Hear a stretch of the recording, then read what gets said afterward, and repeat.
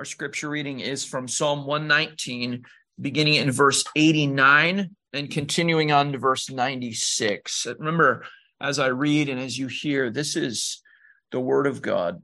Psalm 119, beginning in verse 89. This is the Lamed section. Forever, O Lord, your word is firmly fixed in the heavens. Your faithfulness endures to all generations. You have established the earth, and it stands fast. By your appointment, they stand this day, for all things are your servants. If your law had not been my delight, I would have perished in my affliction. I will never forget your precepts, for by them you have given me life. I am yours. Save me, for I have sought your precepts. The wicked lie in wait to destroy me, but I consider your testimonies. I have seen a limit to all perfection, but your commandment is exceedingly broad. Father, once again, thank you for your word. Minister to us through it by your Spirit. In Jesus' name, amen. You can be seated.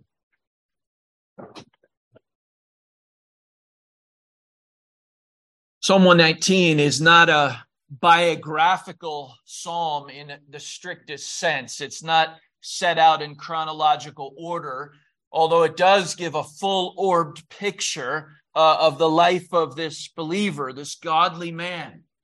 And there is a sense in which, while it is not chronological, certain sections do seem to follow, if not a chronological, at least a logical order. And we see something of that progression here when we come to this Lamed section. You'll remember the previous section, the Kaf section, beginning in verse 81. We saw the psalmist at perhaps his lowest moment. He describes himself as being almost in despair. He's surrounded by enemies. He has nowhere to turn. There are pits all around him. And the confusion that he sees sinks deep into his heart. In the midst of it, of course, he's trusting the Lord, but he is at a low ebb in that moment. And it's interesting because the very things that the psalmist cries out for in that previous section, he cries out for salvation in verse 81. He cries out for God's faithfulness in verse 86. He calls out for God to preserve his life in verse 88. Each of those things that the psalmist cries out for are, in a sense, answered in this section of the psalm. We look at his cry for salvation, and that very word is used in verse 94. I am yours, save me, for I have sought your precepts. He asks for God's continued faithfulness in verse 86, and in verse 90, he uses that same term and says, your faithfulness endures to all generations. And then he asks for the preservation of his life in the midst of great difficulty. And in fact, he uses that exact term in verse 93. He says, through your precepts, you have given me life. This section really is the fulcrum on which the whole psalm turns. It comes at the center point of Psalm 119. In fact, verse 89, I think, is really the central tipping point of the whole psalm. And the psalmist says this, forever, O Lord, your word is firmly fixed in the heavens. In the midst of all that he faced, all the difficulties, he declares here with great clarity the fixedness of God's word. And that, I think, actually is the first point to be made, the first heading that we should see in this psalm. In verses 89 through 91, the psalmist focuses on the fixedness of the word of God. And again, that's striking because we know that the psalmist wasn't living in a time of ease. The psalmist it could not be said of him that he had never experienced difficulty, never experienced suffering. In fact, he's just told us about a kind of suffering he's undergoing that is far beyond what many of us have experienced. And yet he says in the midst of that, Lord, your word is firmly fixed in the heavens. Now, there are two ideas, I think, that are reinforced by this terminology that he uses. The ESV translates it as firmly fixed. We might say, forever, O Lord, your word is settled in the heavens. And there are really two ideas that go along with this declaration of the word of God being fixed, the word of God being settled. The first idea, and I think this is the one that comes most easily to our mind when we read this, is that the psalmist is declaring here at this center point, this fulcrum of the psalm, he's declaring that the word of God is stable, that the word of God is unmoved, that there is a kind of steadiness to the word of God, that the word of God is a kind of rock on which he can lean. It's something solid, something safe, something that he can build upon. That's part of what it means to say your word is firmly fixed. And right there, we should immediately begin to contrast that with virtually everything else in our lives. Those of you who were here last year, remember we looked for some time at the book of Ecclesiastes, and the repeated phrase in Ecclesiastes reminds us that virtually everything we do is a kind of breath that's a merest breath. The writer of Ecclesiastes says over and over again, or sometimes it's translated vanity of vanities. All these things that we pour our lives into, all these things in which we fix our hope, the writer of Ecclesiastes reminds us those things are here today and gone tomorrow. Those things are ephemeral. They barely even register in the scale of human history. And even if they seem to have some solidity in your own life, in the next generation, they may be entirely forgotten. And yet, what's the psalmist saying here? No, the word of God isn't like that. The word of God is not the merest breath. The word of God is the furthest thing from ephemeral. It is fixed. It is settled. Think about your life. Think about the things that you count on. You count on the fact that you will wake up tomorrow and you'll have good health. But you know, if you think about it, that's not something you can guarantee. You think that you have all these friendships and that your life orbits around these friendships and these social connections that you have. But you know, of course, that friends can leave you, friends can abandon you, friends can stab you in the back. That's not really settled at all. What about your finances? I suppose many seminary students might not resonate with this, but for many people, of course, they're looking forward to the fact that they have this solid financial footing. But you know, that's not solid at all. All of this is really the merest breath. But the word of God is settled forever. This is how Isaiah puts it. You know these words well. The grass withers, the flowers fall, but the word of our God stands forever. Or what does Jesus say in that little aside, that little side note he makes? Scripture cannot be broken, Jesus says. We know that the scripture is firmly fixed with respect to everything it teaches, everything it declares to us, the history it records, the moral instruction it gives. All of that is steady. All of that is reliable. You could take all of that to the bank because it's the word of God. We just sang it. How firm a foundation, you saints of the Lord, is laid for your faith in his excellent word. If you want something you can count on in life, something you can look to, something you know is solid, something you know will last and outlast you, Scripture cannot be broken. But I want to say there's actually another implication to this term, firmly translated, firmly fixed or settled.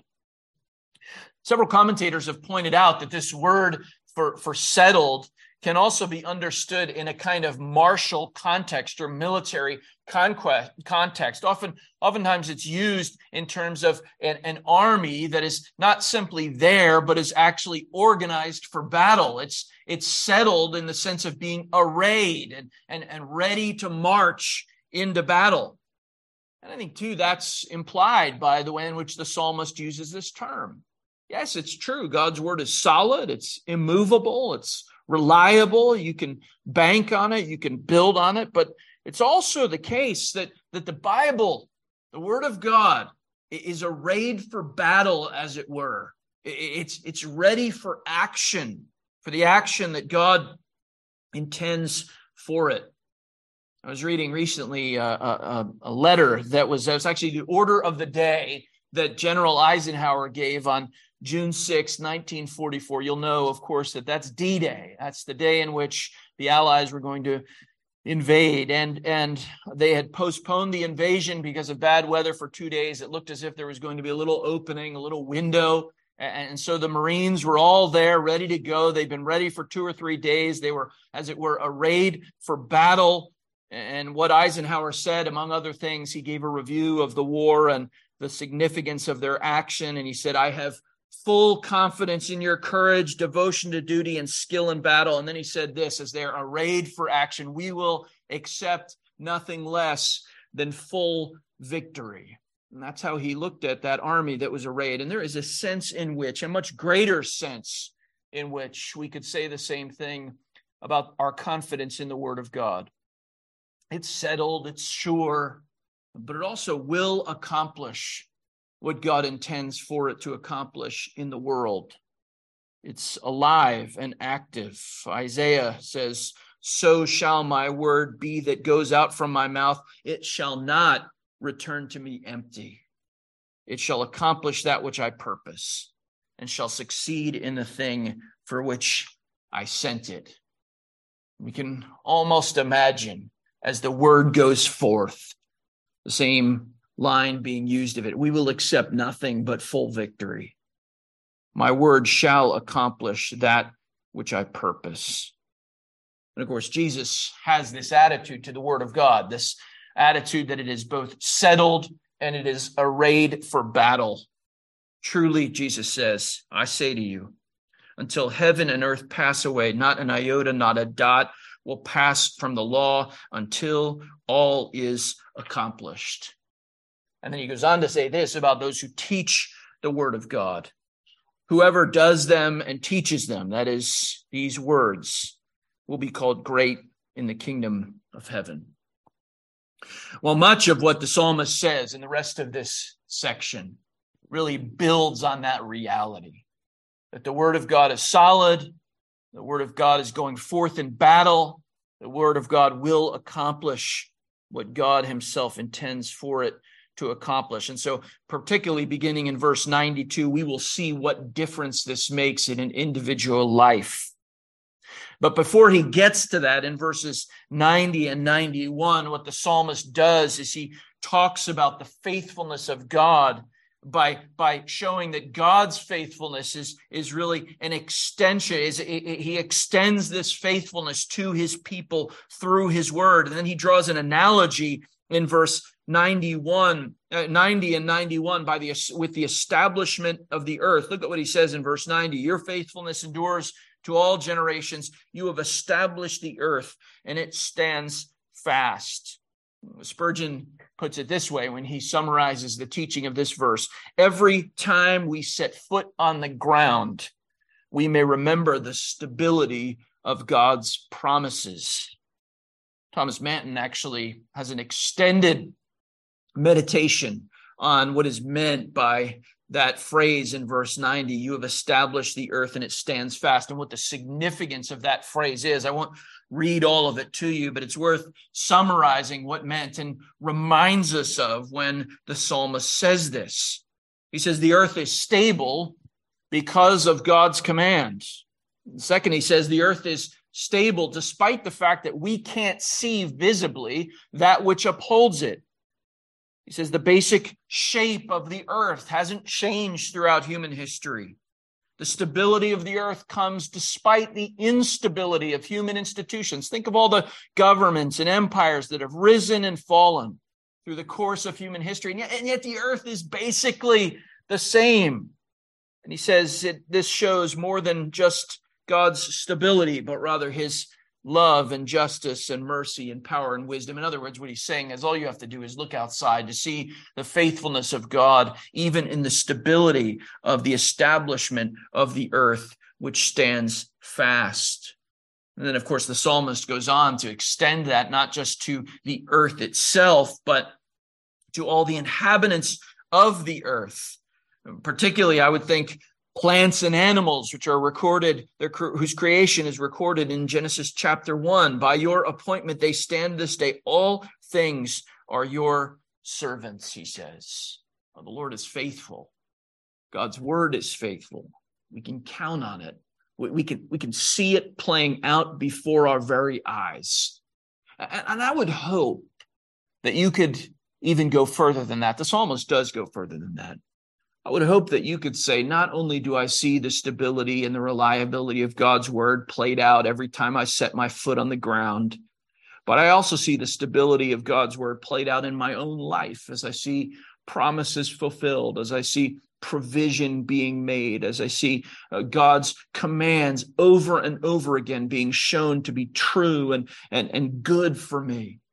I would hope we could all testify to that, but if not, the earth and all inhabitants of it testify to it for us. Now, if that's true, if in fact the word of God is stable and arrayed for battle, God's faithfulness is played out through that living word, and even our embodied existence on the globe reminds us of the faithfulness of God, then the question is, how should we apply this personally? And really, this is what the psalmist does from verses 92 through 96. He explains what difference the settledness of God's word, the faithfulness of God's word, the power of God's word has meant to his life. And he mentions 4 things, I think, and they could be phrased by way of commands. He mentions, first of all, if your word had not been my delight, I would have perished in my affliction. And were we to put that in the form of a command or an application, I think it would be this: delight in the word of God. Because God's word is stable, because God's faithfulness is displayed in and through his word in a profound way in our own lives and even in creation, the psalmist would say, the Lord would say to you, delight in God's word. Now, I want to say that this word for delight is actually a fairly unusual word. It's used a number of times in Psalm 119. In Psalm 119:24, he says, your testimonies are my delight. In verse 77, your law is my delight. Verse 143, your commandment is my delight.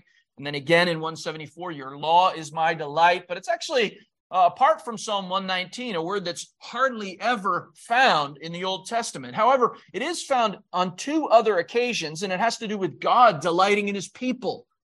In Isaiah, it talks about the Lord delighting in those whom he had chosen, those whom he had elected.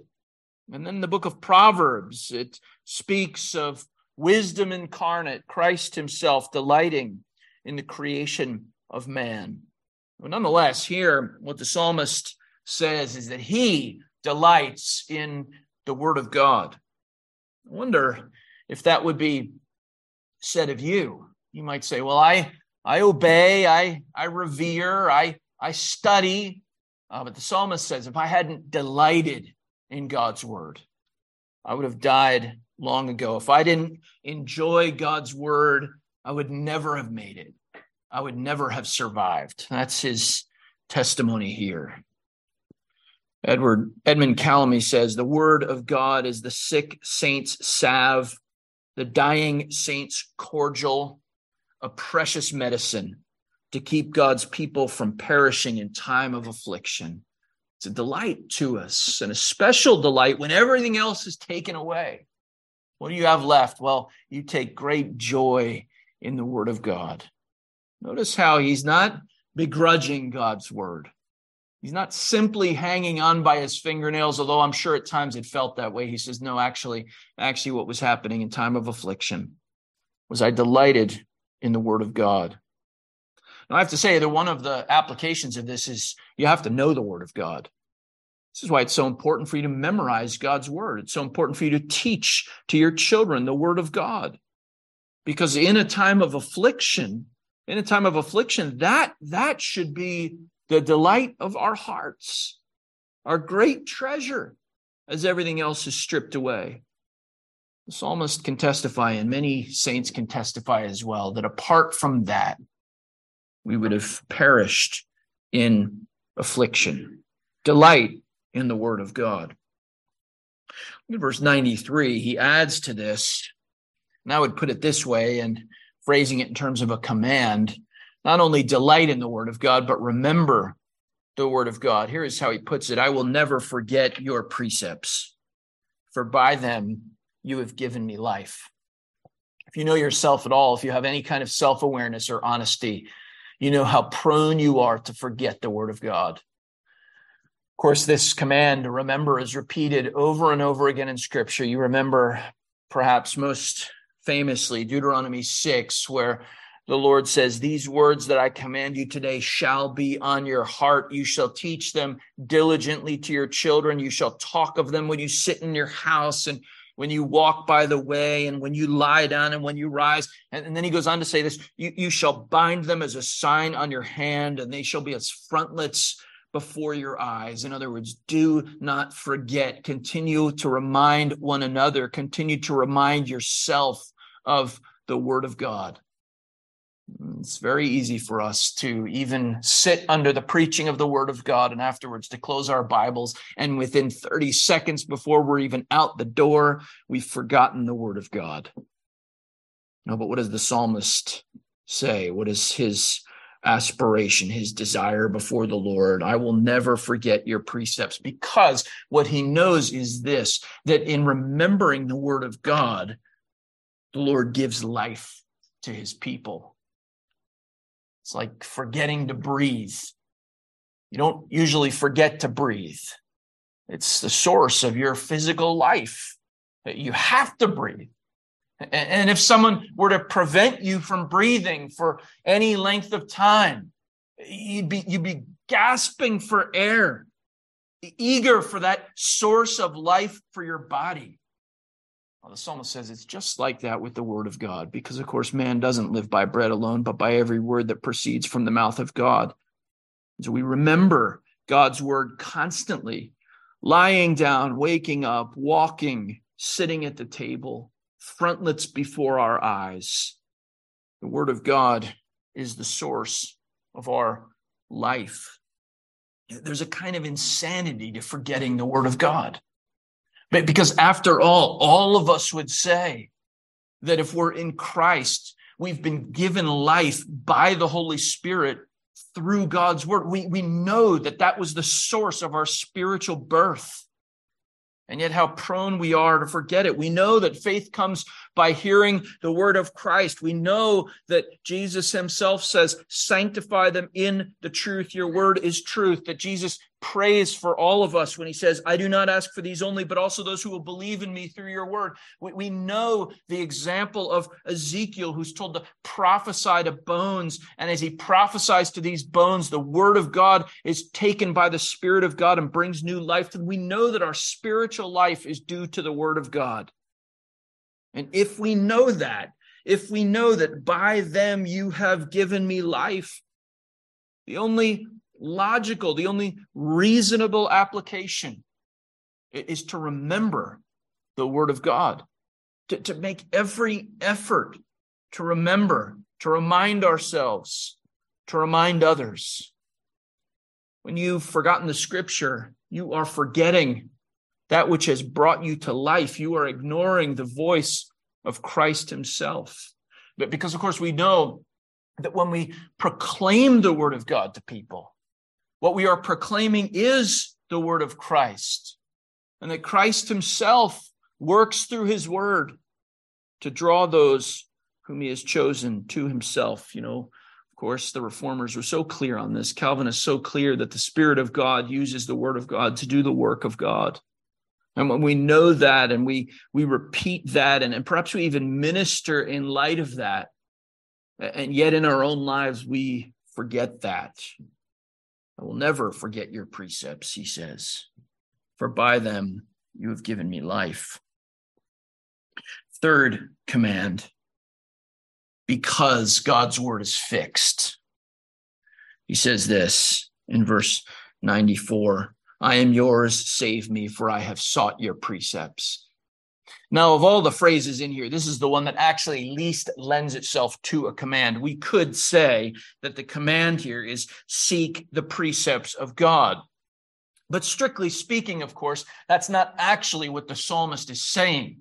What the psalmist is saying is that the evidence that he can cry out to God for salvation is because he does seek the precepts of God. He has sought the precepts of God. So we might actually change this to say something like this.